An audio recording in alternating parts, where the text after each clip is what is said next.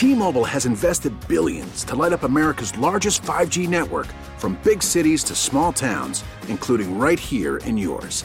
And great coverage is just the beginning. Right now, families and small businesses can save up to 20% versus AT&T and Verizon when they switch. Visit your local T-Mobile store today.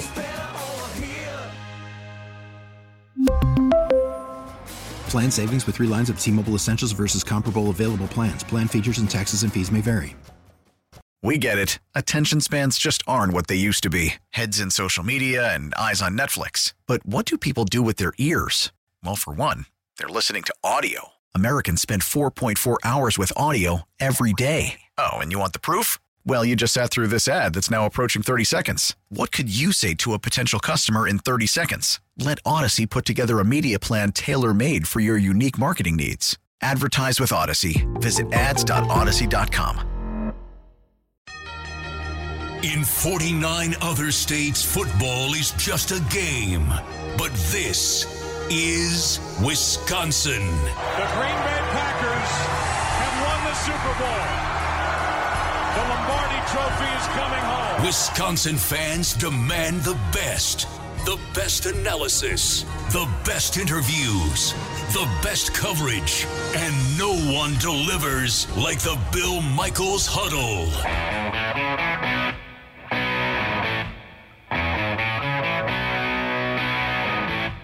Good evening. It's the Bill Michaels Huddle. It's brought to you by our friends at Bud Light Seltzer. Unquestionably good in many different flavors. Go to BudLight.com. Only 100 calories. We are glad you are with us tonight. I am personally looking forward to the game coming up this evening. I am excited. The Buccaneers on the road at Soldier Field taking on the Chicago Bears. Which team's going to come away with a 4-1 record coming up tonight? And I'm looking forward to that game. We'll talk more about that coming up here in a little bit. Meanwhile, alongside the panel tonight, our good buddy Scott Grodzki from CBS 58 is here. Scott, how you doing? Good. How you been? Been a while. I'm doing well. I know we're not sitting in a bar. It's a weird way to do it, but nevertheless, at least we're all safe. We're able to talk about football, and we're unlike the Tennessee Titans where we're spreading COVID, I guess, right? Yeah. No. You know what? We got football to talk about, so I'm good. The bar you can take it or leave it, but no football will be a problem. I completely agree. And then we've got our buddy Earl Arms. Earl worked a long time with CBS 58. Now he's with PBS in Milwaukee. Earl, how you been? Bill, I'm doing all right. It's been a minute. How are you? It's been a minute or two. We're doing well. So we're glad to have you back on with us. Thanks so much. Guys, a lot to get into. The first quarter. So just so you know. Where are you at? You're from home? I said the bar is at home. That's where you got to do the bar nowadays. No, I completely understand. You know, and I was even thinking about that. I thought because I've got a bar here in the house, both one outside and inside, and I thought, you know what, I should probably just have people come over. If we're all good, we're all socially distant, we're all wearing the masks, maybe we just set this all up downstairs and we're still able to, have bar food and hang out and turn TVs on, but we're actually in a bar environment doing the program. So maybe next time we get that together. This team is home. That's the way to do it. Exactly. I completely concur. This Packers team is sitting at the quarter point, and they are undefeated. So, Scott, I'll start with you. Tell me what you've noticed through the first quarter of the season. I've noticed that for all anyone wants to talk about with the weapons of the Packers and the lack of weapons of the Packers and the first-round picks and the second-round picks and whatever other, the best weapon they have is Matt LaFleur. And I think that's what everyone was hoping would happen when they hired a guy who, let's be honest, no one really knew much about the offensive coordinator of the Tennessee Titans until the name pops up, and then every Packers fan does their research on him and the 10 other guys.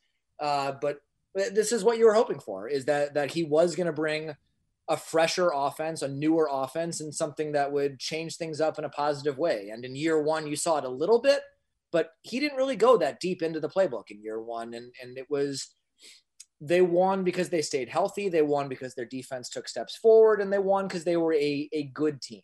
What he's been doing so far in the first 4 weeks has turned them into a great team. And to me, it's the best thing you could have hoped for as a Packers fan in getting the new coach, is what LaFleur has done this year. Earl, I'll ask you the same question. So what specifically have you taken away from this team's success in the first portion of the season? I hate to be to ruin this optimism that Scott brought to the season, to the show. But I mean, not that I don't think the Packers are going to do well this year. I'm just kind of waiting on the shoe to drop, so to speak. You know, they're 4-0. They haven't turned the ball over. They haven't played in front of a crowd yet. You've had no type of inclement weather to worry about. So, I mean, besides what Kenny Clark and Davante Adams, what significant injuries, do you have that you have to worry about for the remainder of the season? I'm just wondering, when that adversity comes, are the Packers going to be able to get over that hump? And I think it alludes to Scott's point of Matt LaFleur being a good coach. We're going to really see how great of a coach he is and how great of a football team this is once that adversity comes and they're able to get over it. Because I think with the injuries that have happened to San Francisco, I think the way the Packers are looking now, the way that LaFleur is going into that playbook, the Packers are very much, if not the team to beat, one of the teams to beat in the NFC for sure. So once that adversity comes, let's see what happens. Let's see what the Packers do. But I think they have the tools and the leadership to get over anything that comes their way. Yes, Scott. Earl and I worked together for a long time. This is going to be a real strange couple hours if I'm the optimistic one here. I look at it this way, though, and Scott, I'll go back to you, that the Packers have trailed once. They have basically either stayed up with or in front of their opponent almost the entire time. They've not been down by a couple of scores. They've not turned the ball over.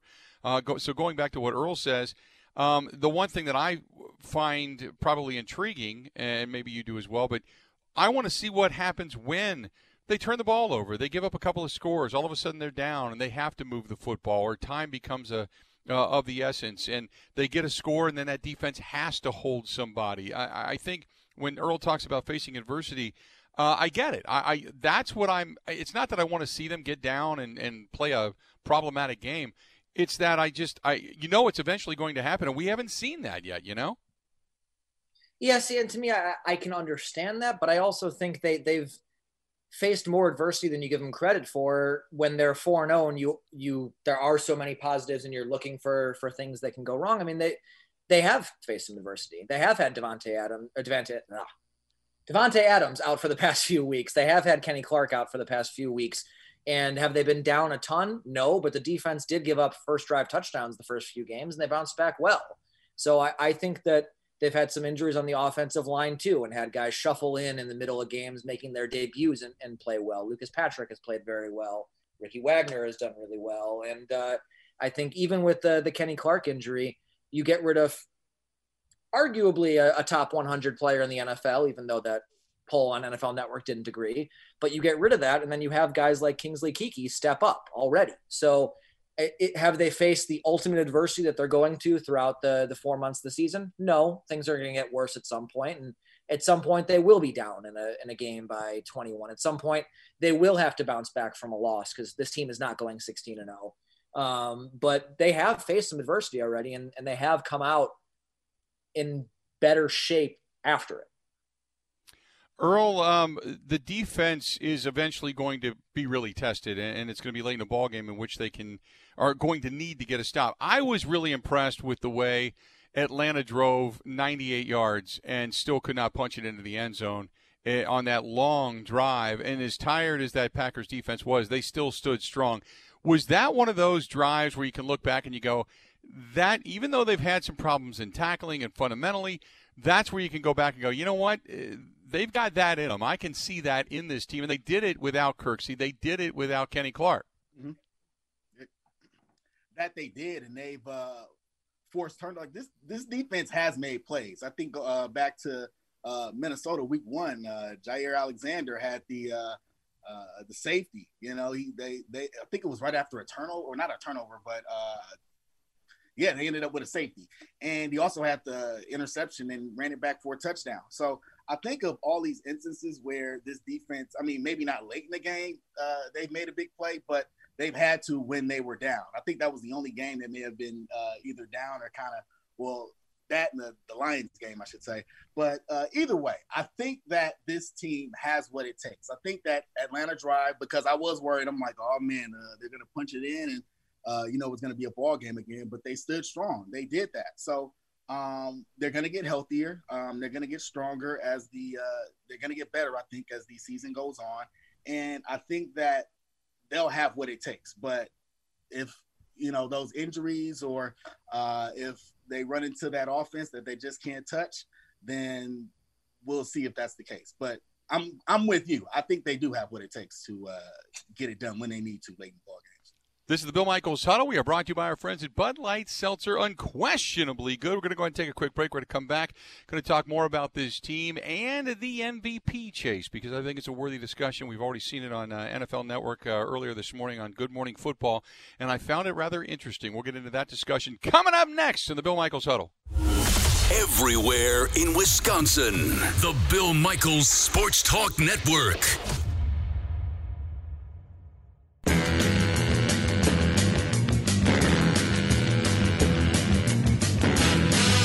Rodgers will watch from the sideline.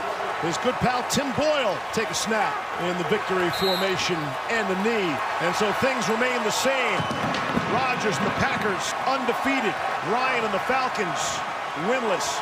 30-16 is your final score. As we get to the close of our first quarter of the season, we've got a team full of fighters and warriors, but our second quarter cannot look like our first. Well, we got 12 games to go, and 6 of them are in division. And so we've got some definite ground to make up.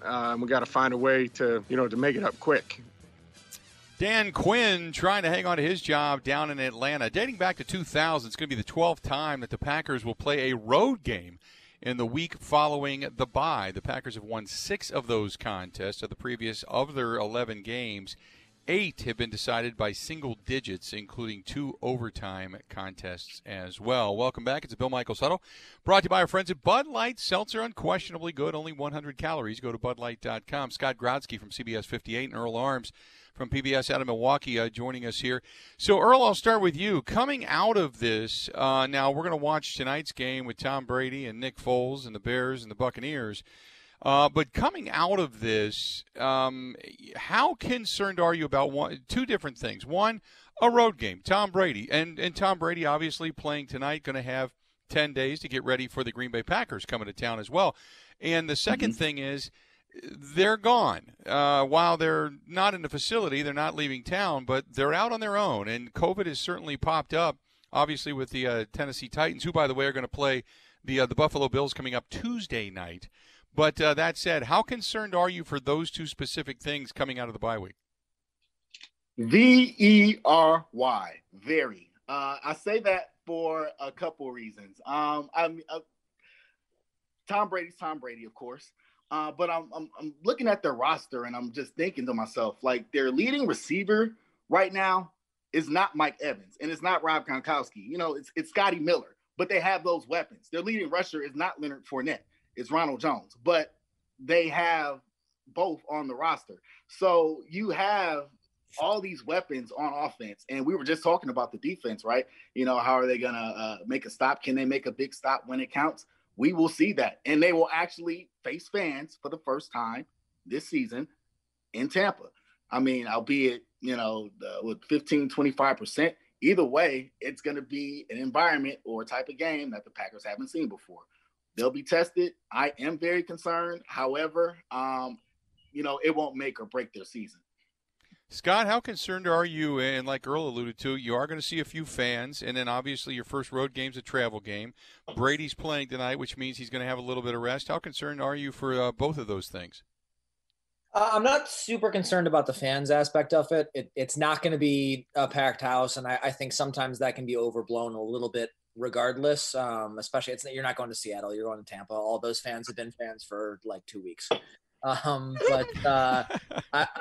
think the one downside to having some fans in there is you might not be able to see Rodgers use his cadence on the road, which has been very interesting just to see that actually be allowed to where he can basically have a home field advantage on the road. But I mean, I'm concerned about the offense for I keep wanting to say Patriots, the offense for the Bucks. They do have a ton of weapons, and Tom Brady is maybe not even on the top 3 of those weapons. His job is just to get it to them. I think by virtue of having the 10 days, you have Godwin is probably going to be back healthy. He won't be playing in today's game, but Fournette is playing in today's game, should be that much more healthier after 10 days. I don't really love the idea of giving Brady 10 days to get ready for any defense. And I definitely think it's going to be a test. I also think, though, that the Bucs defense itself has been susceptible this year. So there's certainly an option for the offense to go to work a little bit. But I mean, I think the well-rounded nature of Tampa's offense is going to present problems for Green Bay. It's a lot easier when you just have Mike Evans and you can stick Jair Alexander on him, who is turning into a Revis Island type player where you don't really worry about who Jair Alexander is guarding. Yes, the rest of the defense is better, but I'm not super excited about Kevin King going on Chris Godwin. I'm not super excited about anyone they want to put in the slot up against Scotty Miller or Gronk over the middle, or I know OJ Howard is out for the year, but Cameron Brate is a very good receiving tight end as well. And their running game has been better than people expected it to be, in part because of Fournette and in part because Ronald Jones has been much better than he was the first 2 years in the league. So I think there are a lot of answers we'll get about how good this defense is through the Tampa Bay offense.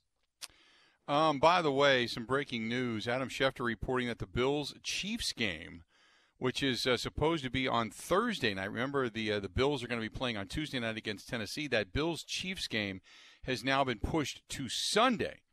But all is going to revert back if there are more positive tests in Tennessee, according to league sources. So there you have it. So the NFL is also getting out from underneath next Thursday's scheduled presidential debate, so it seemed like a natural fit. So they're trying to make it all work. So there you go. And by the way, breaking news in the Bill Michaels Sports Talk Network brought to you by Pennzoil, made with natural gas. The proof is in the Pennzoil. So, Earl, I look at going through some of the weapons and talking about Tom Brady and such and giving him time to get ready for you. I find it interesting that Tom Brady is nowhere to be mentioned, even though the Bucs have started off 3-1. Nowhere near to be mentioned when it comes to the top 5 in candidates for the MVP. I did find it interesting that Patrick Mahomes is number 5. On the NFL Network, Russell Wilson, Aaron Rodgers is number 2 right now. And then you've got number 3 at Josh Allen, and number 4, Myles Garrett, the Cleveland Browns defensive end, and then Patrick Mahomes. Give me your thoughts. I mean, I don't have too much of a problem Tom Brady being outside of that. I mean, think about the names. I mean, Patrick Mahomes, Aaron Rodgers. I mean, where would the Packers be without Aaron Rodgers right now? Devontae Adams out. You know, I mean, I know Aaron Jones is coming to his own, but really, I mean, what are you like? Where would the Packers be without number 12?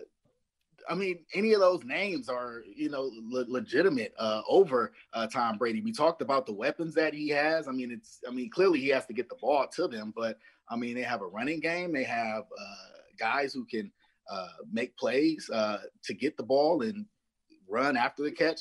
So, no, I don't have a problem with it. I don't, Bill. Okay, Scott, the Packers 4-0 for the first time since 2015, led by Aaron Rodgers, who is number 2 behind Russell Wilson. And I had mentioned Josh Allen, Myles Garrett, and then Patrick Mahomes. Dak Prescott, they have at number 6, which I find somewhat of a head-scratcher. And then Tom Brady, eventually number 7, Aaron Donald, George Kittle, and then Wyatt Teller, I should say, of the Cleveland Browns, the offensive guard, sitting at number 10, believe it or not. So give me your thoughts on the MVP chase early on at the quarter turn. Well, I think it's a 4-horse race right now, and I think it's 1, 2, 3, and 5. I don't think Myles Garrett really has a realistic shot at it, nor do I think that the guard on the Browns does. But it's got to be the first time in 50 years the Browns have had 2 guys even close to an MVP conversation. Right. But the MVP conversation has turned into the best quarterback on the best team for a little while now, or the best quarterback on a good team at least for a little while. I think Prescott stays in the conversation right now because it's too early to say the Cowboys are terrible, even though they've started 1-3 and he's put up huge numbers. So if you're going to Vegas, he might not be the worst guy to put a bet on right now while they're bad. And if they end up, you know, finishing the year 11-5, he could be in the conversation. But right now, I think it's a 4-horse race between the 4 quarterbacks on undefeated teams. I think Josh Allen, until he does it for a whole season, it's hard to trust a little bit. I think Mahomes is kind of like Prescott, where he could be a waiting in the weeds guy until eventually he just sort of explodes, because he's the guy who can do this for 16 games. You don't know that Rodgers can anymore, and you don't know that Wilson can, even though Wilson's been great his whole career, but he's never gotten a vote for MVP. So I think right now it's Wilson's award to lose, but I don't think Rodgers is far behind him. And then I think there's a little bit of a gap before you get to the Allen and Mahomes part of things. Mahomes has the narrative working against him of everyone expected this from him. He's supposed to be this good. That offense is supposed to be this good. Allen is a little bit against him that he's in a small market Buffalo. And while Green Bay obviously is a small market too, it's not a small market in terms of the NFL. The fan base is entirely nationwide. So I think it's between the two quarterbacks with Wisconsin ties right now.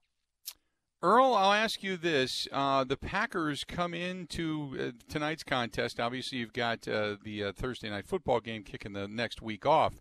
But as it stands right now, they have the largest point differential in all of football. Is it deceiving to say that they're the best team in football, or is that number inflated? I mean, hey, they've won all their games. They haven't won them all, soundly per se, but they've had control. We talked about, the adversity or lack of adversity that they face. So the numbers are, always what you say. You'll hear that, like I used to hear that in the Packers locker room all the time, especially from my old friend Donald Driver, who, said, if we're 4-6, we're 4-6 team, if the Packers have the largest ratio from, points for, points against, then that's what they are right now. They're a team that's had control of most of their games, and they've shown their dominance over basically everyone they've played, save New Orleans and, at points, Minnesota in the beginning of the Detroit game. But either way, they've had control of all of their games. So, I mean, from what you've seen and what you can look at right now from this team and what you've seen around the league, overall, it's a little deceiving because you can there's still, 12 games to go? Yeah. 12 to go, yeah. Get through this bye. Yeah. Hey, Scott, I'll ask you this real quick. It appears that the NFC, if you go by point differential, every team in the NFC West is positive. The Arizona Cardinals have the smallest spread. It's only +6. Everybody else is over 25. And everybody in the NFC East, everybody has a negative, including the New York Giants, which are -49, the Cowboys -20, -33 for the Redskins, or I should say Washington football team, tough to break an old habit, and the Philadelphia Eagles at -23. And between those four teams, they're collectively with 3 wins. Is that now the worst division in all of football? If it's not, it's close. I was actually talking to a buddy of mine about this today. It's a tough call between them and the AFC South, where Houston is on fire. The Jaguars are the Jaguars. The Titans are good, but having a lot of issues that are not football related right now. And the Colts, it's hard to totally understand what they are. I think that the NFC West or NFC East is probably the worst one right now. I do think that the Cowboys are better than their record and better than they've played. And I think the Cowboys are a little bit of a team to watch out for, and that Mike McCarthy got there and the offense is doing what it's supposed to do. Their defense right now might be the worst in football, and that's any level, college, high school, or the NFL. But if they can get that figured out at least a little bit and get to the point where, scoring 40 points in the game is enough to win, I think they're a dangerous team. I think that the Eagles have been banged up offensively most of the year, but I also feel like the Eagles are always banged up offensively. I think they have a decent top 2 once those 2 teams can get things figured out. Washington and the Giants are garbage. Everyone knew they were going to be garbage going into the year. I at least like what Ron Rivera is doing in Washington, in that, Dwayne Haskins wasn't his guy. He didn't make that draft pick, so he's not going to sync with it. And they're making the move to Kyle Allen. Alex Smith is now the backup, which talk about an unbelievable story in Alex Smith. But I think that gives them a fighting chance at least, because a team with Dwayne Haskins only has so much of a ceiling. But I think I would say right now they're the worst division in football, but the AFC South is close. Let's do this. We're going to step away, take a quick break. We're going to come back with a lot more to discuss. We'll get into some of the better teams in the National Football League as well. Also go through our picks coming up later on in the next hour. Tonight, you've got on tap the Buccaneers and the Bears down in Chicago. Stay tuned. It's the Bill Michaels Huddle. It's brought to you by our good friends at Bud Light, brewed with a unique 5-step filtration process that ensures a cleaner finish and no lingering aftertaste. Only 100 calories. Go to budlight.com. We've got more right after this. Wisconsin-wide, the Bill Michaels Sports Talk Network.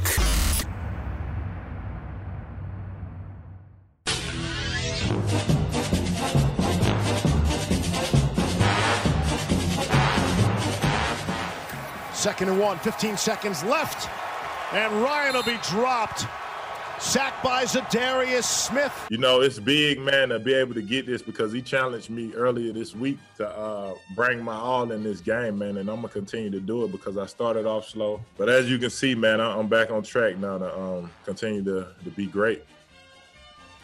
Zadarius Smith started off a little slow, but he's back on track, feeling good, and he has been a guy that, we've looked to kind of pick up where he left off from last year. I did not expect him to come into this season and put up the same numbers because you kind of figured guys had career years last year. Not everybody's going to do it all over again. You'd like to think they would, but we'll talk some defense. Scott Grotzky from CBS 58, Eric Arms, PBS Milwaukee, talking about this Green Bay Packers football team. Welcome back to the Bill Michaels Huddle, brought to you by our friends at Bud Light and Bud Light Seltzer, unquestionably good. Scott, let me go over to you this time, and with Zadarius saying, hey, I'm back on track, do you get the sense that you get Kenny Clark back and you get, kind of get healthy? Some of the younger guys have actually shown a little bit more than maybe what we expected. Do you feel better about this defense coming out of the bye week, or are you still kind of in the back with a lot of trepidation? No, I feel better about the defense. I think there are still some things to be a little bit worried about, but I think Zadarius Smith said before the Falcons game, he was talking about how it'll be nice to get Kenny Clark back so he can stop seeing all these doubles.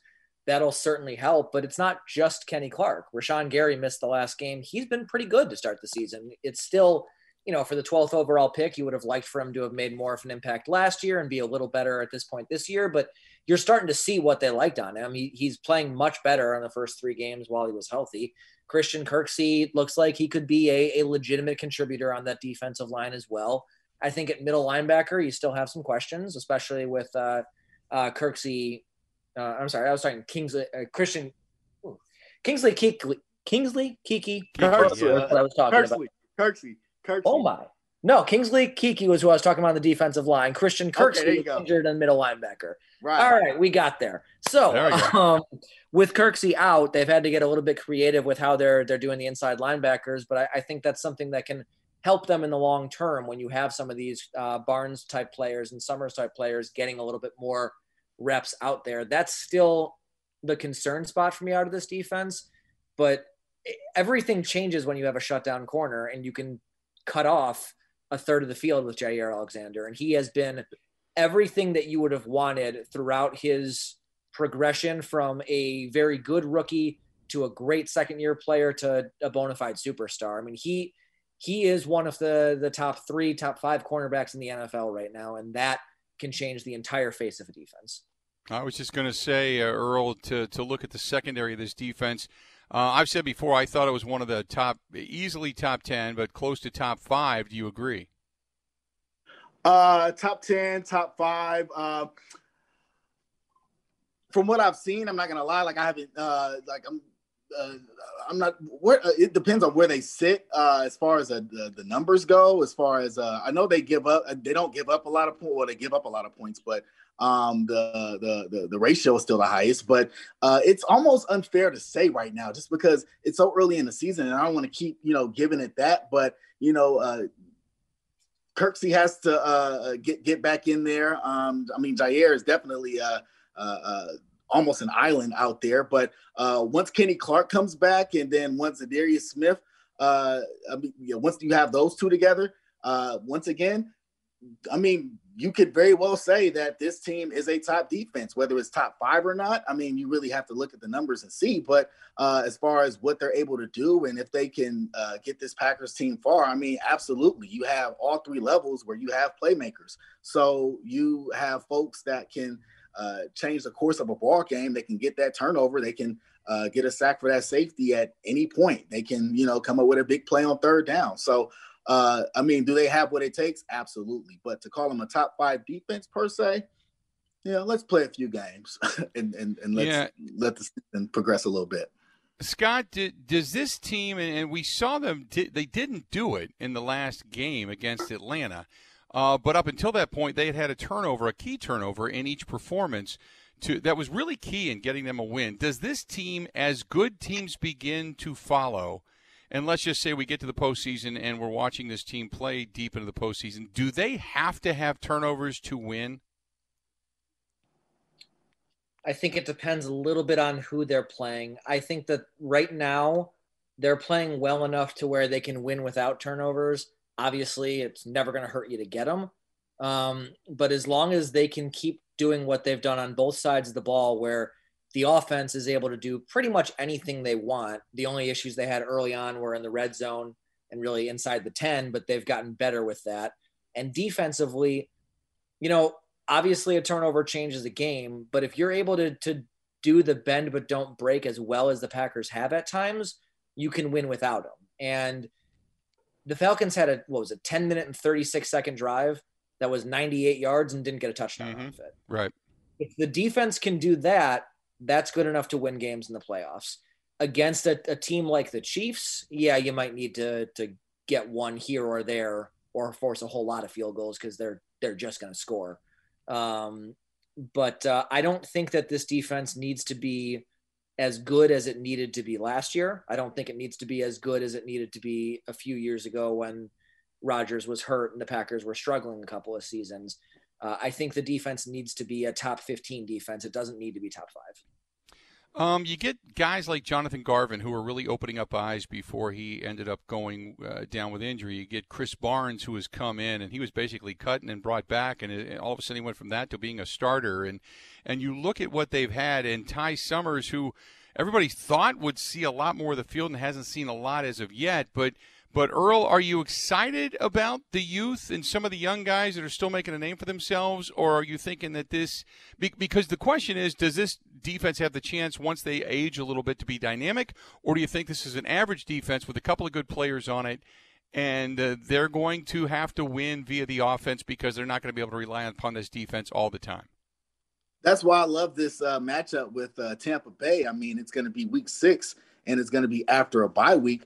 But I think that's going to be a real test to see where this defense sits. We talked about all the weapons that Tampa Bay has, and we talked just a little bit about who the Packers have on all 3 levels. And while they have those playmakers on those levels, they still have all these young players that you really want to see what they can still do. I'm like Scott alluded to earlier, I'm not always excited about, seeing some of these young players. I'm not always excited seeing Kevin King on covering a good number 2 receiver. Like I'm not excited about that. Not to say that, he doesn't make plays or not that plays can't happen, but we haven't seen it enough on a consistent basis to where we can be comfortable with that. So am I excited about it? I think this will be a good test come after the bye and when the Packers go to Tampa and we can see exactly what they're made of. Scott, do you feel they've got a good group of guys that are untested, but they've shown you enough to say, wait a minute, maybe some of the draft choices, maybe some of the street free agents they brought in are going to be pretty good? I think they have some good guys there, and I think that Chris Barnes is a great story. He was supposed to be a trivia question of, who is the guy the Packers brought in for 3 weeks who played high school football with Jordan Love. He went from that to being a starter, which is a remarkable story. But I think for me with the defense, it goes back to a conversation actually that you and I had on a huddle, I think last year or 2 years ago, where when push comes to shove, when you're talking about the playoffs and you're talking about making the difference between a good team and an elite team and a Super Bowl contending team, those middle of the road pieces are nice to have. But the real question is, do you have Pro Bowlers on this defense? Do you have all pro players on this defense? And I think for the first time in a while, the answer is yes. And the answer is yes in a bunch of different spots.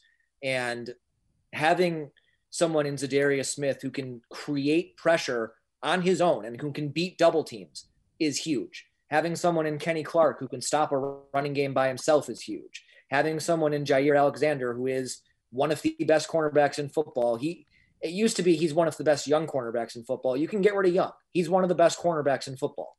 Having those three pieces makes everyone else around them better. It turns guys like Preston Smith, who are decent players, into very good players. And it can turn guys like Barnes, who are undrafted free agents, into guys who, no, you know what, this guy can really play. That makes everyone across the board better, and that's why I think this defense can be good enough for Green Bay to make a serious Super Bowl run. Let's go do this. We'll go ahead and take a quick break. We're going to come back. We'll continue to talk about this Green Bay Packers personnel-wise. Next hour, we're going to go look around the rest of the NFL as well and make some picks. Buccaneers at the Bears coming up tonight down at Soldier Field. Stay tuned for that. This portion of the program brought to you by our good friends at Bud Light Seltzer. Unquestionably good. Go to BudLight.com. More of the Bill Michaels Huddle next. You're listening to the Bill Michaels Sports Talk Network.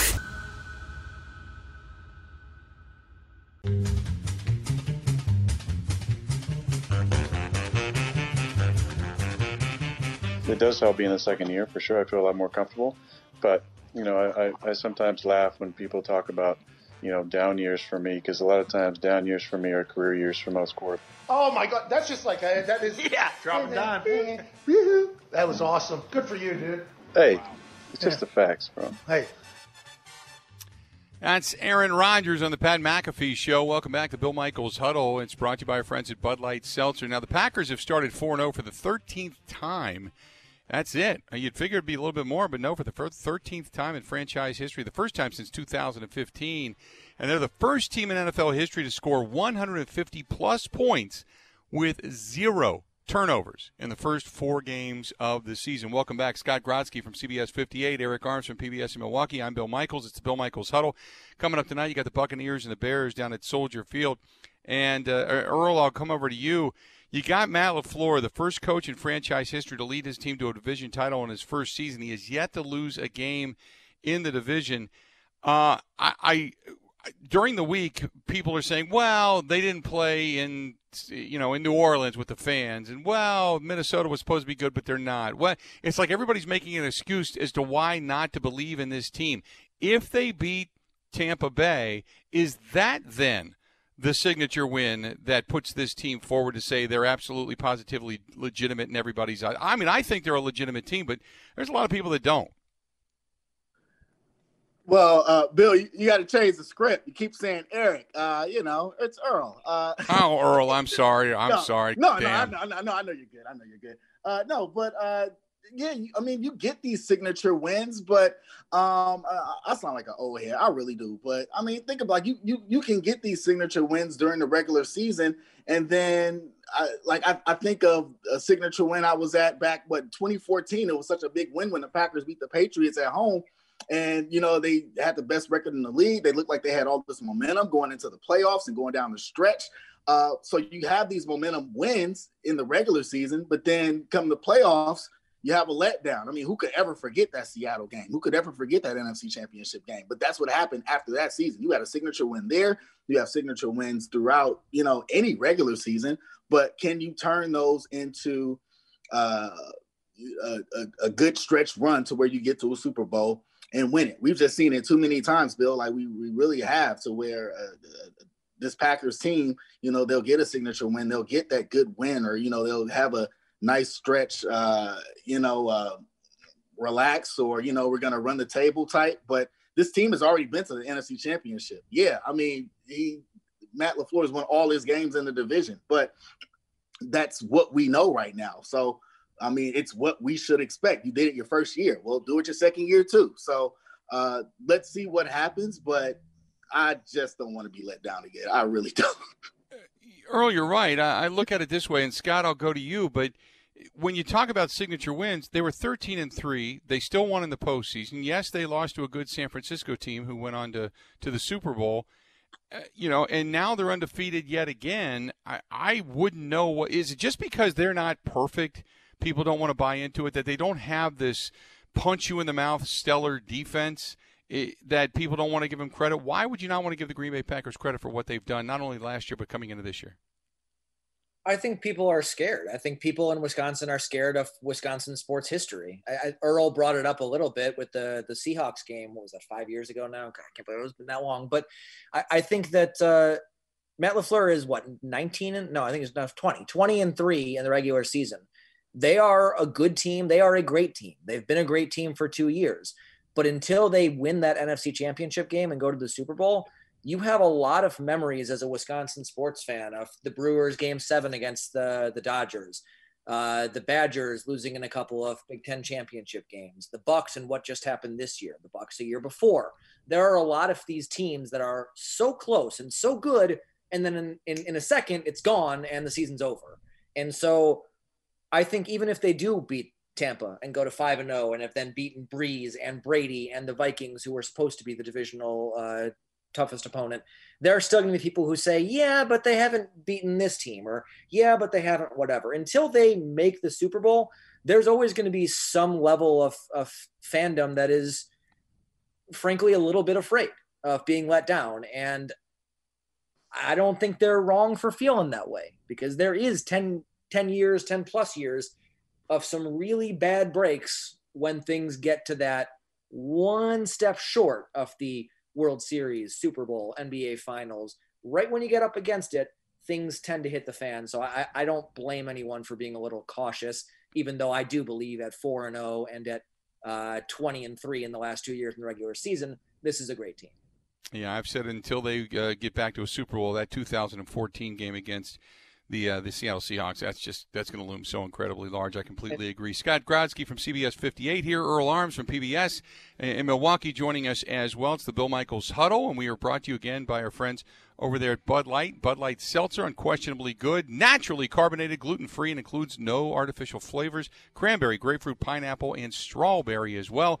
BudLight.com is the website. Got another hour yet to go. Stay tuned. We're going to come back and talk about the rest of the NFL. A little more Packer chatter as well. You got a good one coming up tonight. Tom Brady in Chicago down at Soldier Field taking on the Bears. Which team, I think we all would assume, but which team is for real going to come out of this one at 4-1 on the season? Stay tuned. We got more of the Bill Michaels Huddle coming up right after this.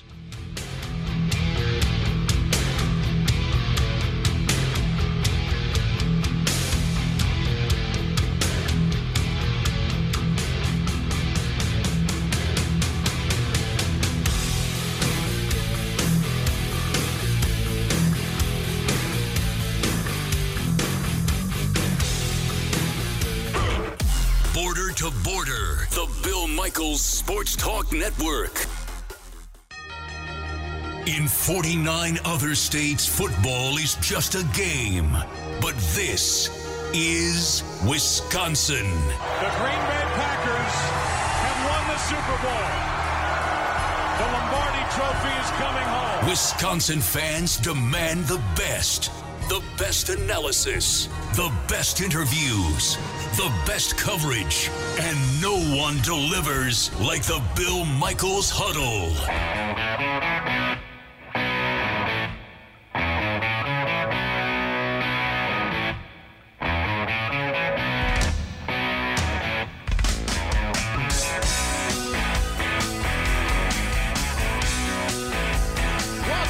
Hour number 2 of the Bill Michaels Huddle. We are glad you are on board tonight. As always, we certainly appreciate you hanging out with us. We are brought to you by our good friends over there at Bud Light and Bud Light Seltzer. Unquestionably good. Cranberry, grapefruit, pineapple, strawberry flavors. Go to BudLight.com. That is the website. I'm Bill Michaels. Scott Grodzki from CBS 58. Earl Arms. I keep saying Eric because my buddy Eric was texting me a while ago, and I can't get his damn name out of my head. But Earl Arms from PBS, formerly of CBS 58.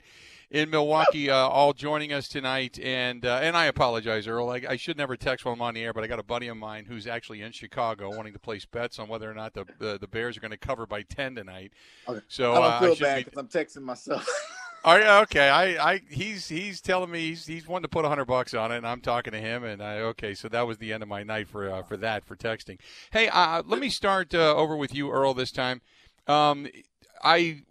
We'll go through the rest of the NFL coming up here shortly, but they are having a hell of a time of it right now down in Dallas. Mike McCarthy's first year. It is what we thought it would be. It is a ton of throwing the football and putting it on the shoulders of Dak Prescott. Their defense is absolutely awful. They've won one game on an onside kick. Are you surprised at how bad Dallas is under Mike McCarthy? I kind of am, because I always thought he was a decent football coach, because I really liked his philosophy. I mean, did he do some things I didn't agree with? Absolutely. I mean, I thought he could be too conservative at times, but I mean, the way they're throwing the football around, I mean, you wouldn't guess that, but I mean, they're also giving up a lot of points. But it almost reminds me of that the Packers team that went 15-1. They scored a lot of points, but they also gave up a lot of points. And whereas they won the majority of those games, they're losing all of their games now under Coach McCarthy. So it's not quite, if you think about it that way, it's not that surprising, but it kind of is, just because Coach McCarthy's had so much success in Green Bay. But I think that also speaks to the talent that he has, especially with Mr. Rodgers there at quarterback. Scott, I'll go over to you, because the offense, just in watching some of these games, looks exactly like what we saw here towards the end, where it was just you got Ezekiel Elliott in the backfield and you're getting away from him. You've got a decent offensive line. They're throwing the ball a ton, sometimes because they have to. But are you surprised at how bad the Cowboys are? Yeah, because I didn't think really a NFL team that's not tanking could have a defense that is as bad as that defense is right now. I mean, they still scare me in the playoffs. To me, they're almost a shoo-in, which is weird to say at 1-3, but the rest of that division is so bad. They're going to make the playoffs, and they're a really scary offense. And I think that McCarthy's time off helped him a little bit adapt to more modern offenses, which I think was a lot of Packers fans' complaint with the last three or so years of his tenure in Green Bay. I think the offense looks really good, and if the defense can figure out how to just be subpar instead of horrible, they're a dangerous team. I don't think that they're a good enough team to make a real Super Bowl run, because I don't think the defense can be good enough for 3 or 4 games to get there. But if the defense plays okay and gets a couple of key turnovers, they can beat anyone, because they can put 40 points up there. And they are not a team I want to play if I'm Green Bay. Scott, I'll go back to you. Two or three of the biggest numbers you can usually determine the outcome of football with is third down efficiency, turnovers, time of possession, things like that. The Packers are 51.1% right now in third down efficiency. They have yet to turn the ball over, and they've dominated 34-20 on average to 25-40. This is like 2011 type of numbers, and this is without Jermichael and without Jordy and without Greg and without Donald and without James. I look at it as being more schematic, because Aaron Rodgers is getting rid of the football. He's not giving defenses time to get to him. And it almost looks to me like, and I don't know how to describe it, I said the other day it was like a symphony. It's like watching a ballet, a well-constructed dance. It's just been that good. And you kind of wait to pinch yourself to say, can it be this good the entire season? These are numbers that I look at to say these are the reasons why they're winning games. Would you agree? Yeah, I think it goes back to what I said right off the top of the show of everyone was wondering, other than Devontae Adams and Aaron Jones, what is Aaron Rodgers' best weapon? And the best weapon is Matt LaFleur. They have had beautifully constructed game plans for all 4 of the games so far this year. Again, the first 2, they fell behind 7-0 right away when the defense gave up touchdowns on the opening drives, but the offense responded. And part of that third down percentage, third down percentage is huge, but part of it also comes down to they're having third and short, because they are having good plays on first down. They're having good plays on second down, and they're mixing it up to the point where defenses really can't just sit back and know what's coming. That was the biggest complaint with the Mike McCarthy final years, was the offense got stale and other teams knew what was coming. You've started to see, we heard all offseason about how year 2 was going to be different under Matt LaFleur. And it got to the point where I was kind of done hearing it, because it's the ultimate coach speak. And it's the same as, you go to spring training and I'm in the best shape of my life, is what every baseball player will tell you. You hear it enough times and you stop really listening to it. But this year we're seeing what that actually does look like when there is an offense that is complicated enough to where it is much better in year 2. I think they have looked great. And Will they go all year without a turnover? Of course not. Rodgers is going to throw a pick at some point on a tipped ball. Someone's going to fumble at some point. But they're not going to suddenly turn from this team that didn't turn the ball over for a month to a team that's going to turn the ball over 4 times every game. They're going to be few and far between. It's a team that put a lot of emphasis on taking care of the ball and, on the flip side, taking it away on defense after last year. And the points of emphasis that you've seen have shown so far this season. Earl, let me ask you this. Do we make far too much out of the whole Aaron Rodgers, Jordan Love, Matt LaFleur thing? Absolutely not, really. No, I'm kidding. Because, I mean, think about it. I mean, you keep going to the past, but, I mean, you think about it. You got a new coach. You got a new quarterback in the first round, and you have this vet that's won a Super Bowl for you. That is in the, if not already headed to the twilight of his career. And it's a storyline that we've seen play out a lot, not just with the Green Bay Packers, but, I mean, throughout the NFL. I mean, it's a narrative that's been there. I mean, with San Francisco, Steve Young, Joe Montana, even in some ways with Indianapolis, Peyton Manning leaving, and then Andrew Luck coming into the fold. So, I mean, you have these stories that have already been out there and been put out there. So, of course, you're going to look at a new head coach and, a new quarterback, and you're going to look at the old veteran quarterback, not, old like that in a disparaging way, but in a sense of the narrative. That's how you're going to look at it. So, I mean, it's not fair. I mean, it's not unfair to look at it in that sense, but I mean, can it be overplayed or kind of overstated in a sense? I think that's how much you decide to consume yourself with that type of talk or that narrative.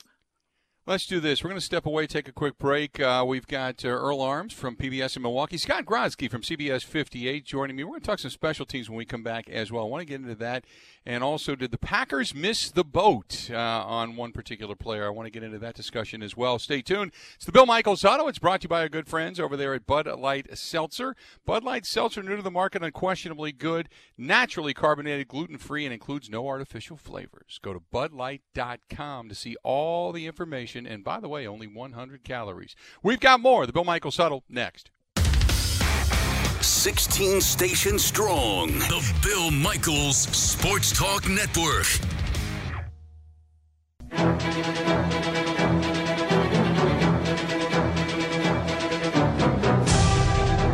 Kind of live day to day here, man, and just trying to do the best job you can each and every day. And we've got a bunch of smart guys, so certainly that helps your ability to throw different things at them, whether it's within the scheme, trying to get to the best possible play. And our guys are able to handle that. That's a credit to them, their understanding of what we're trying to get accomplished. And I think that is kind of what can elevate your level of play. Those are the words of Matt LaFleur complimenting how smart his players are. It makes it easier for him to game plan. Welcome back. It's the Bill Michaels Huddle, and we're glad to have you on this Thursday night. We're brought to you by Bud Light Seltzer, Earl Arms from PBS in Milwaukee, Scott Grodzki, CBS 58 in Milwaukee as well, joining us on the panel tonight. And, guys, I wanted to talk, and Scott, I'll start with you this time. I wanted to go and ask you about the special teams. It really hasn't done anything dynamic. It hasn't turned the ball over, but you got Tyler Ervin with 3 returns, 7 fair catches, just 11 yards.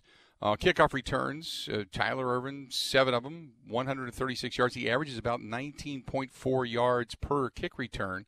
It's not like they've been a lot of opportunities, and obviously Mason Crosby has just the one miss when it comes to a PAT, which is almost unheard of. But special teams coverage has been something that in the past has not been good. Have you noticed an uptick in special teams this year?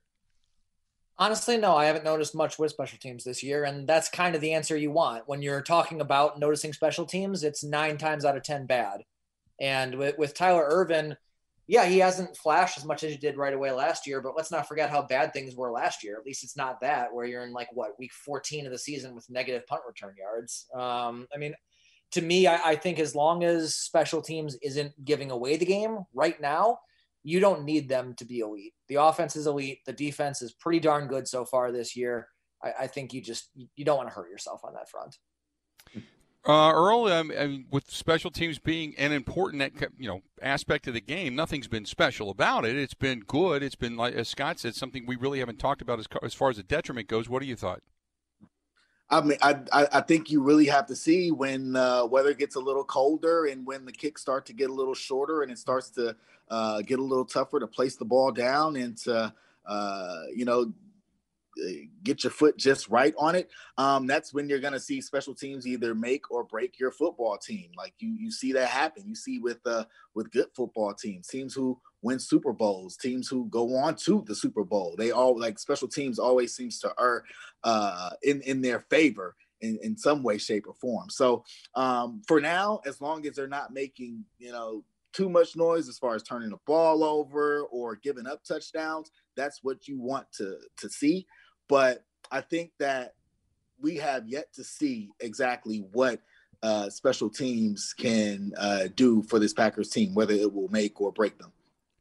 I'll go back to you, Earl. If you look at what Mason Crosby's brought to the table over the years, and every year you talk about a younger guy, a younger leg, how many more years do you think Mason Crosby has in him?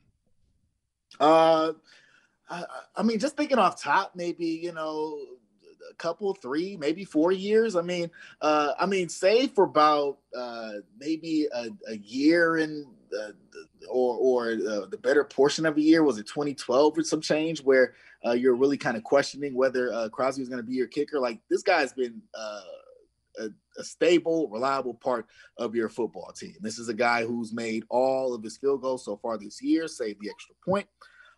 This is a guy who usually comes through for you when you need him to. So, I mean, he can, as long as he keeps, kicking the way he does, as long as he keeps coming through, he has a few years left. I mean, regardless of whether another leg comes through, they don't have the history. They don't have a Super Bowl ring, and they don't have the big kicks that Crosby has under his belt. So until he wants to leave, or until, I guess, the team feels that, they can do without him or do with a stronger leg, a stronger, younger leg, then I think Crosby's your guy.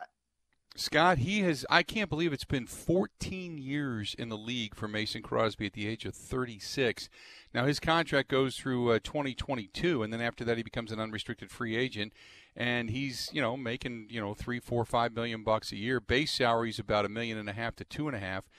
But, do you think he's going beyond 2023, keeping Mason Crosby around? I don't know. I don't know if I am keeping him around that far, but at this point, I'm done betting against him. I think that Mason Crosby at what he's at is probably a little bit overpaid in terms of across the league for kickers, but it's also, you're paying for security. You're paying for someone who's kicked in the weather that Earl's talking about. You don't know how good special teams or defense is until it gets cold, until it gets snowy. You know what Crosby can do in that. And so that's, to me, where you're getting your money's worth is on that security. And you know what? You look at the competitions. They've brought in probably 2 realistic competitions for him over the past 14 years. It was Giorgio Tavecchio and Sam Ficken. Sam Ficken is with the Jets right now. He's not a bad kicker, but he's not as good as Crosby. And he had a better camp than Crosby that year. Giorgio Tavecchio bounced around, got a little bit of time with the Raiders, but you take for granted how lucky sometimes the Packers were with Crosby and Ryan Longwell. And it just kickers like that who can kick in those elements do not grow on trees. They were very lucky for a long time.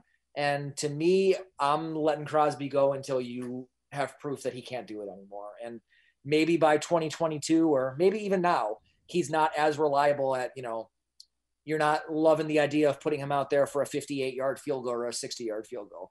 But it's worth it for the reliability under 50, especially in the elements. Scott, I'm sorry, Bill. I just want. Go ahead. I just want to say this, I'm sorry. I just wanted to go because I felt like we've been so caught up with Rodgers and Favre in that transition to where we completely lost track of the transition from Ryan Longwell to Mason Crosby, and that is not easy to do. They're the Colts went from Mike Vanderjagt to Anna Vinatieri, and the difference was a Super Bowl back when they won one. So I don't think it's understated how important that is. So, well, and for how important that is, you just look at an hour and a half south. Robbie Gould was great for 10, 15 years. And then the Bears had an absolute disaster that they still haven't recovered from. Double doink. Well, they cut him loose, and then he became a really solid kicker after the fact. I mean, the Packers stuck with Mason through some troubling times as well when he just had a weird swing to his leg and had to go back in an offseason and fix it. They stuck with him. It's paid off. The Bears didn't. It has not paid off ever since. Patience is a virtue, I guess, and that's the reason, that's the cliche.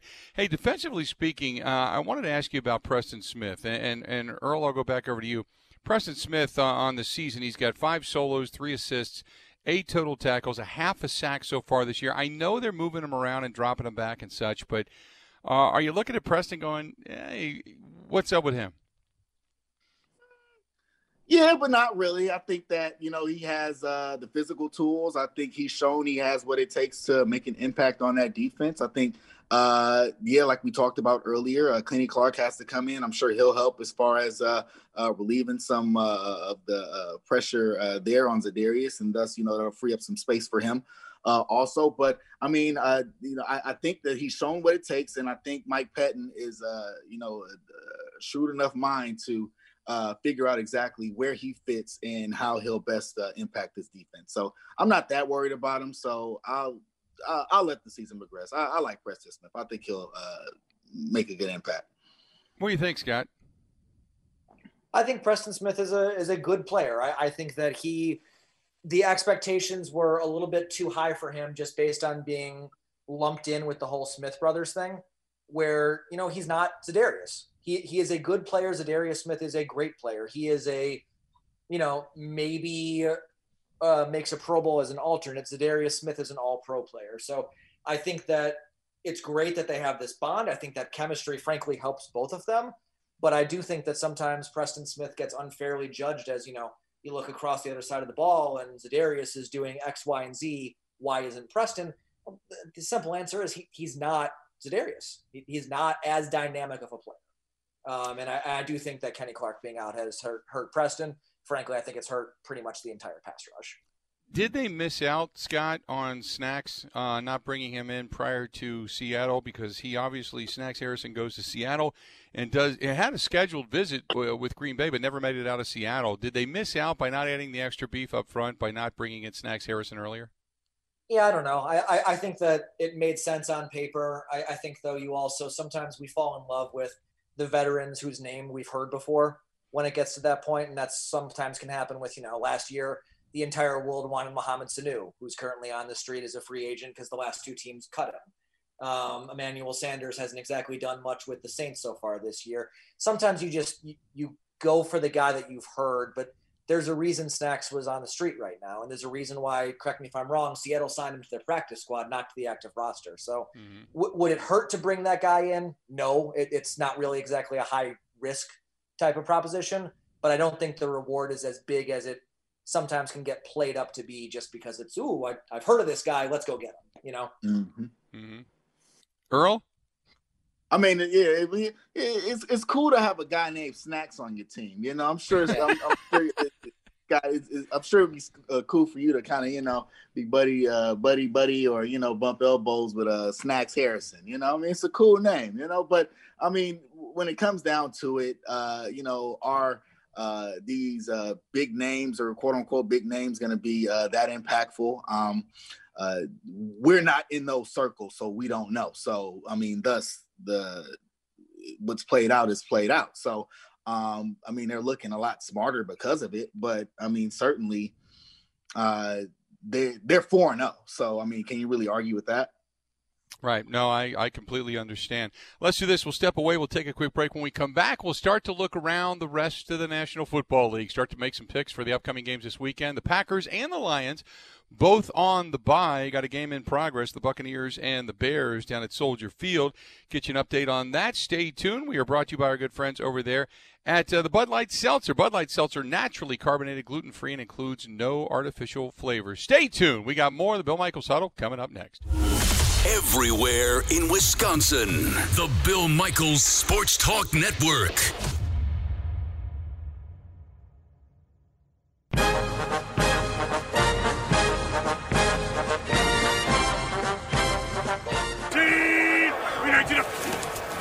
Blitz picked up. Rodgers has his man, the tight end, Tanyan for the touchdown. Robert Tonyan on the receiving end. 19-yard score, and make it 3 consecutive games with a touchdown catch for Tonyan. I think the beauty in this offense, and Matt and Nathaniel and Steno and the guys putting the plan together is, we just had a number of different personnel groupings. There you go, Aaron Rodgers and company on the highlight coming out of the other night, coming out of Monday Night Football. And Aaron Rodgers and company getting a win. They go into the bye week 4-0, and now they wait for the next opponent who is playing right now. That is the Tampa Bay Buccaneers. They'll be traveling down to Tampa Bay to take on Tom Brady and company, who are currently in Soldier Field competing against the Bears. Welcome back to Bill Michaels Huddle. We are brought to you by our friends at Bud Light Seltzer. Go to budlight.com. Scott Grotsky, CBS 58, alongside Earl Arms from PBS Milwaukee. Time to make some picks and run around the NFL. The only 2 teams on byes this week, the Detroit Lions and the Green Bay Packers. Buccaneers in Chicago. Both of these teams at 3-1, guys. Our Earl, I'll start with you. I'm not a believer in the Bears whatsoever. The Buccaneers lead this contest early on, 3-0. The Bears have a pretty solid defense, but I don't think they have enough offense to keep up. I'll be taking the Buccaneers tonight. Your thoughts? I like the Buccaneers in this game. I don't think the Bears being at home, really means anything right now. But I mean, I trust Tom Brady. I trust Bruce Arians. I trust the talent they have on offense for sure, but even on defense too. I trust the Tampa Bay, and I'll take the Buccaneers in this game. Scott? It's funny. I think that the Bears are a little bit underrated right now. I think the Bucs are a little bit overrated, but I still think it's the Bucs because I'm on that bandwagon too. But I do think that the Bears are not getting enough credit for being a decent team. They're 3-1, and somehow everyone thinks they're like a 6-win team this year. They're not that bad, and Nick Foles is not that bad. The Falcons, they're at home taking on the Panthers. Falcons 0-4 to start the season. Panthers sitting at 2-2. The Falcons' body language was, "We're done." I can't fathom that Dan Quinn has got much more as far as the coaching life goes down there in Atlanta, unless they really start to win a lot of ball games. But there's something tells me the Falcons are going to get a win in this one. I don't know why. So I'm going to take the Falcons. Scott, back over to you. I think they're going to win too. I think they know they're playing for Dan Quinn's job at this point, and I think the Panthers are – they're 2-2. I get that, but they're not a good team. They're not a team that really, I think, frightens anyone, especially with McCaffrey out, even though they're 2-0 without him and 0-2 with him. But I think Atlanta wins. I do think if Atlanta loses, Dan Quinn is fired after this week. That I would agree with. Scott or Earl? I don't like thinking that about someone's job. However, I honestly think the Panthers are going to win this game because I like what Teddy Bridgewater's been doing. I mean, he had a nice touchdown on the ground. Especially with that horrific knee injury he had a few years back. But to see him actually doing that, he's been playing well. Even without McCaffrey, I think that the Panthers will come out in this one. Then you've got the 1-2-1 Cincinnati Bengals traveling to Baltimore to take on the 3-1 Ravens.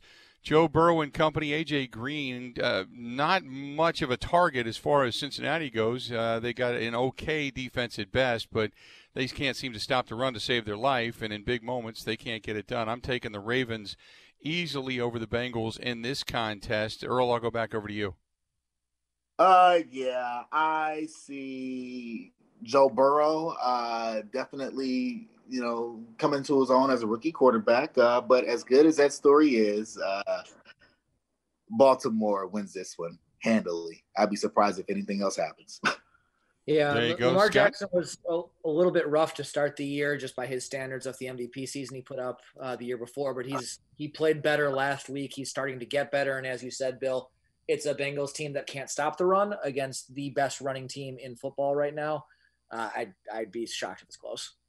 Yeah, I would too. Let's get on. You got the 0-4 Texans who just fired their head coach. An argument that erupted during the week with J.J. Watt. The Jaguars come in with only one win to their name. They're playing in Houston. Not that home field advantage is a huge advantage at this point in time, but at least you don't have to travel. Just because of the change, the coach, the bump. I'm going to take the Texans at home to beat Minshew Mania and company and the Jacksonville Jaguars. Scott, back over to you. Yeah, I don't like agreeing with you on everything, but I kind of feel the same. I think that you have a team that finally fired their coach against a team that should have fired their coach last year, but still hasn't done it. The Jaguars don't really have much to play for. The Texans do have a rallying cry of sort of proving that, J.J. Watt and the rest of this team was right. It was time to move on, and there is still something here. We're not as bad as 0-4. I think that they win, and I don't know, for a game that on paper should be kind of close, I think they win by a couple touchdowns. Earl? They better win by a couple touchdowns. I mean, as much as I love watching Gardner Minshew throw the football around, they got to be playing for something to prove this week. The Texans, I mean, they win. Yeah, you said by a couple touchdowns. Anything less than that, I would definitely be surprised by. Then you've got the Chiefs. Chiefs are at home 4-0. They got a divisional game against Las Vegas. The Raiders come to town sitting at 2-2. Right now, I mean, sure to be the Green Bay Packers, I think the best team in the National Football League for what they've done and the wins that they have gotten. Now, that game against a Cam Newton-less New England Patriots could have been different if Cam Newton was there. I thought they played it a little bit closer than I thought it would end up. But I'll take the Chiefs at home in this contest against the Raiders. Earl, I'll go over to you.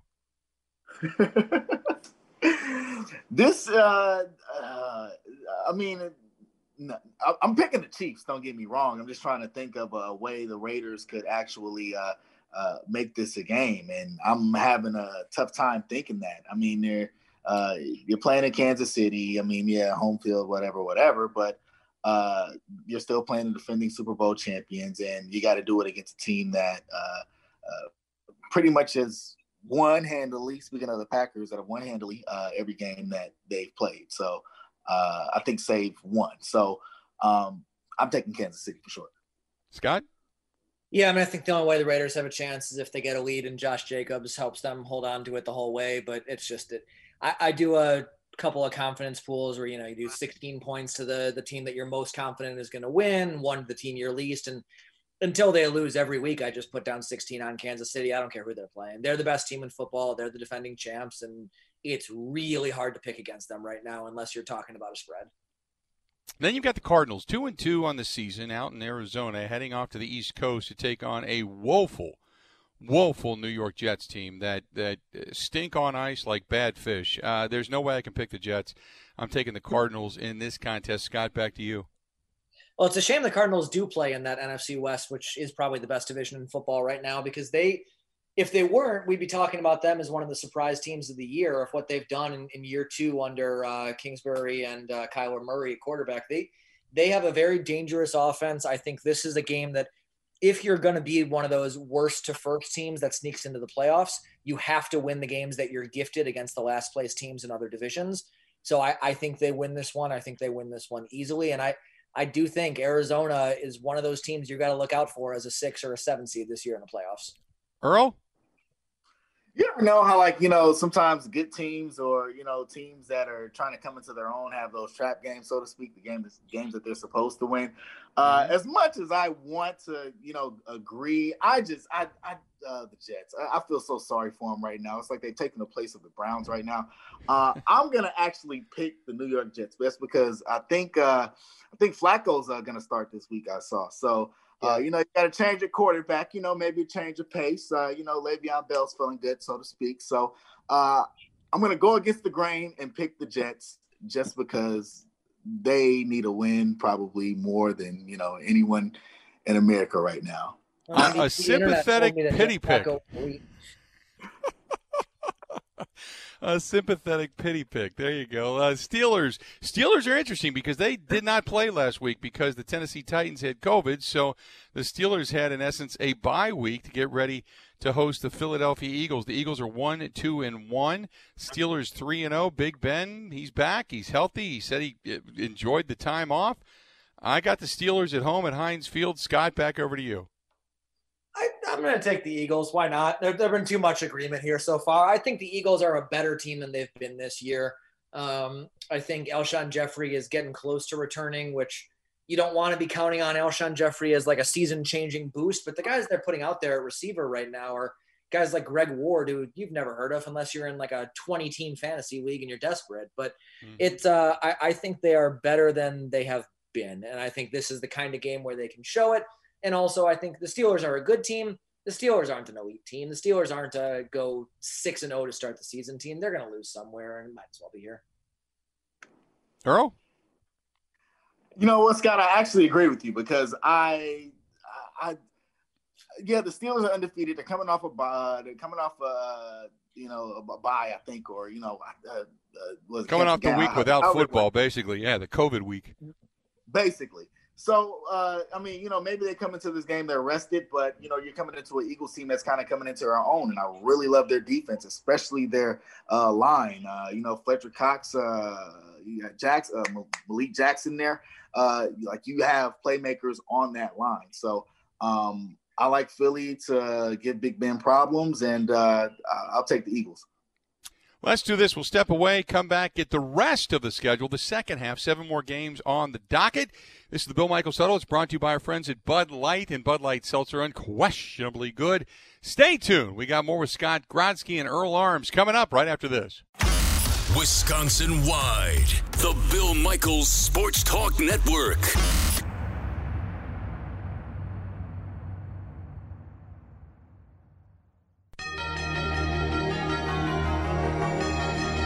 Play action fake, dropping Brady, looks toward the end zone. Brady throws, makes the catch, touchdown Tampa Bay, fire them cannons, great leaping catch in the end zone. Mike Evans, 5th touchdown. It's a long season and we're 25% of the way through, so it's not early anymore. We have a decent sample size. We got to figure out what we're good at, what we're not good at, and keep working to get better. Tom Brady and the Buccaneers right now taking on the Chicago Bears down in Chicago. 3-0 Buccaneers early on in that contest. Buccaneers just punted the ball away. We'll get back into the picks. It's the Bill Michaels Huddle, and it's got Scott Grodsky from CBS 58, part of the panel. Earl Arms from PBS Milwaukee as well. You got the Bills and the Titans, 2 undefeateds. The Titans have not played. This game is going to be played on Tuesday now, because that's at least when they anticipate coming out of the quarantine and getting some of their players back. The Titans do. So, look, I think the Titans right now have bigger fish to fry than playing a football game because of all the things going on down there. I think the Bills win this one almost maybe going away, Earl. I'll pick the Bills. I like the Bills, too. I just really like what they're doing over there right now, especially this year. I like that, especially their defense. As much as I, love Derrick Henry and, what the Russian attack of the Titans potentially could do, I'm taking the Bills. I really love what they're doing and where this team is going. Scott? Yeah, I've been picking against the Titans for a couple of years now, and for the last 2 years I've been wrong about them. They've been much better than I expected, and I do think this can be the kind of thing where, depending on who is out and who isn't, this can be the kind of thing that galvanizes a team. As weird as that sounds, we just saw in the baseball playoffs, 2 teams got hit really hard, and the Marlins and Cardinals both made the playoffs. That being said, I think that this is sort of the Bills coming out season. They've been the good team that no one wants to talk about for a few years, with a solid defense and an offense that's been up and coming. And now that the Patriots are no longer the Patriots, this is their year to finally win the division. I think the Bills get this win, and I think the Bills are a 12-13 win team this year. Washington has benched their quarterback in Dwayne Haskins. They're picking up a new one. The Rams are 3-1 and looking to be like the Rams were a couple of years ago. So I think hands down, I'm taking the Rams. Sentimentally, I'd like to see Ron Rivera get the wins, obviously going through cancer right now and all the sentimentality regarding him. But I think the Rams are going to be too strong going east or west coast to east coast. I'll take the Rams to go to 4-1. Scott? I think it's an easy Rams pick too, but I really do think that what Ron Rivera did in benching Haskins, who was supposed to be the quarterback of the future, to give the team a chance to win now, it's a great decision that you can't commend enough. We saw when the Packers played Washington last year, I don't know if I've ever seen a team trust their quarterback less than Washington did in that game. And there's a reason for it. Haskins is just he's got a long way to go. Earl? I mean, he's got a long way to go, but I mean, that's your pick. So I would have liked to. It wasn't Rivera's pick, though. Well, this is very true, too. So, I mean, it's kind of a casualty of, what happens when you have a new coach. And, someone there. And, of course, all the best to Ron Rivera and what he's going through right now. But definitely the Rams in this game. I'm not in love with the Rams and that team, but, I mean, I do really like Cooper Kupp. That dude is a playmaker, and he's made my fantasy teams very successful over the last few years when I was playing. That's funny. I have Robert Woods in like every league. Going to roll through these. We got about 3 minutes to go. Dolphins on the road taking on the 49ers. Dolphins 1-3, 49ers 2-2. I think they're going to have, well, you got George Kittle back. Garoppolo's going to be back. I'm going to take the 49ers at home to get the win. Earl, back to you. I'll take the Niners. Honestly, no real reason in particular. I know the Dolphins are I'm waiting on Tua to get in there. I really want to see him play. But until then, I'm just Niners go ahead and win this one. Scott? Yeah, I've got a logical reason, but I'll take the Dolphins to win. Browns 3-1, Colts 3-1. I'm taking the Browns at home. I can't believe I'm saying that, but I'm going to take the Browns. There's something about them right now that I think they got it going on. Scott, I'll be back to you. I keep waiting for the huge Jonathan Taylor game. There have been a couple of good ones, but nothing massive. I think it comes this week. I think this is his, 100+ and 1 or 2 touchdowns. I think the Colts win. I think the Colts are a dangerous team in a bad division. Earl? I mean, think about going back to what we were talking about before, just real quick with Myles Garrett. Imagine if this Browns team is like 13-3 or 12-4. Like, do you know how big that would be? And how you could have to consider someone to be an MVP for that team, whether it's him or Odell Beckham. I'm picking the Browns. Then you got the Giants winless against the Cowboys with 1 win. Mike McCarthy's record against the Giants has never been stellar. But I'm going to take the Cowboys at home to get the win in this one. Earl, back to you. The Cowboys.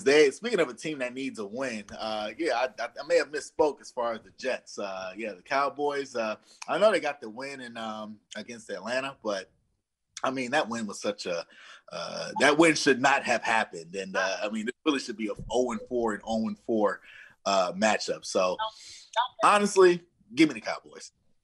Scott? Yeah, the Cowboys have a really bad defense. The Giants have a really bad team, so I'll go Cowboys. We'll just grab the picks here. We got about 60 seconds. Broncos on the road against the Patriots. I got the Patriots in that one. Scott? Patriots. Earl? Patriots. Vikings Patriots. on the road against the 4-0 Seattle Seahawks. I'm taking the Hawks in this one. I don't want to, but I am. Earl, back to you. Give me Russell Wilson. Yeah, I think he's destined for almost an MVP, at least a few votes. And Scott, over to you. Yeah, I think it's hard to pick against them right now. The 1-3 Chargers go into the Dome down in New Orleans, and this game could possibly be moved too because of the Hurricane Delta. But the Saints sitting at 2-2. Something tells me the Saints. I like the Chargers, but something tells me the Saints are going to get the win. Scott, over to you. Yeah, I'll take the Saints. I think that Justin Herbert has played very well for playing a lot earlier than he expected, though. Earl? For that reason, I'm going to take the Chargers in this one. There you go. That's the way we do it. Guys, pleasure, man. Earl, great to catch up with you a little bit. Scott, always a pleasure to have you on the program, man. I appreciate it, guys. Thanks for having me. All good. Appreciate it. Absolutely. There you go. That's it. That's the Bill Michaels Huddle. The game that's in progress right now, just wanted to catch you up. The Buccaneers up 3-0. Nick Foles has thrown a pick, albeit not his fault, but threw a pick. The Buccaneers have the football and are driving near midfield. That does it. Time for us to get out of here. This portion of the program and the Bill Michaels Huddle presented by Bud Light Seltzer. Unquestionably good flavors of cranberry, grapefruit, pineapple, and strawberry flavors. For all the information and all the new seltzer info, go to BudLight.com. Time for us to go. Have a going. Oop.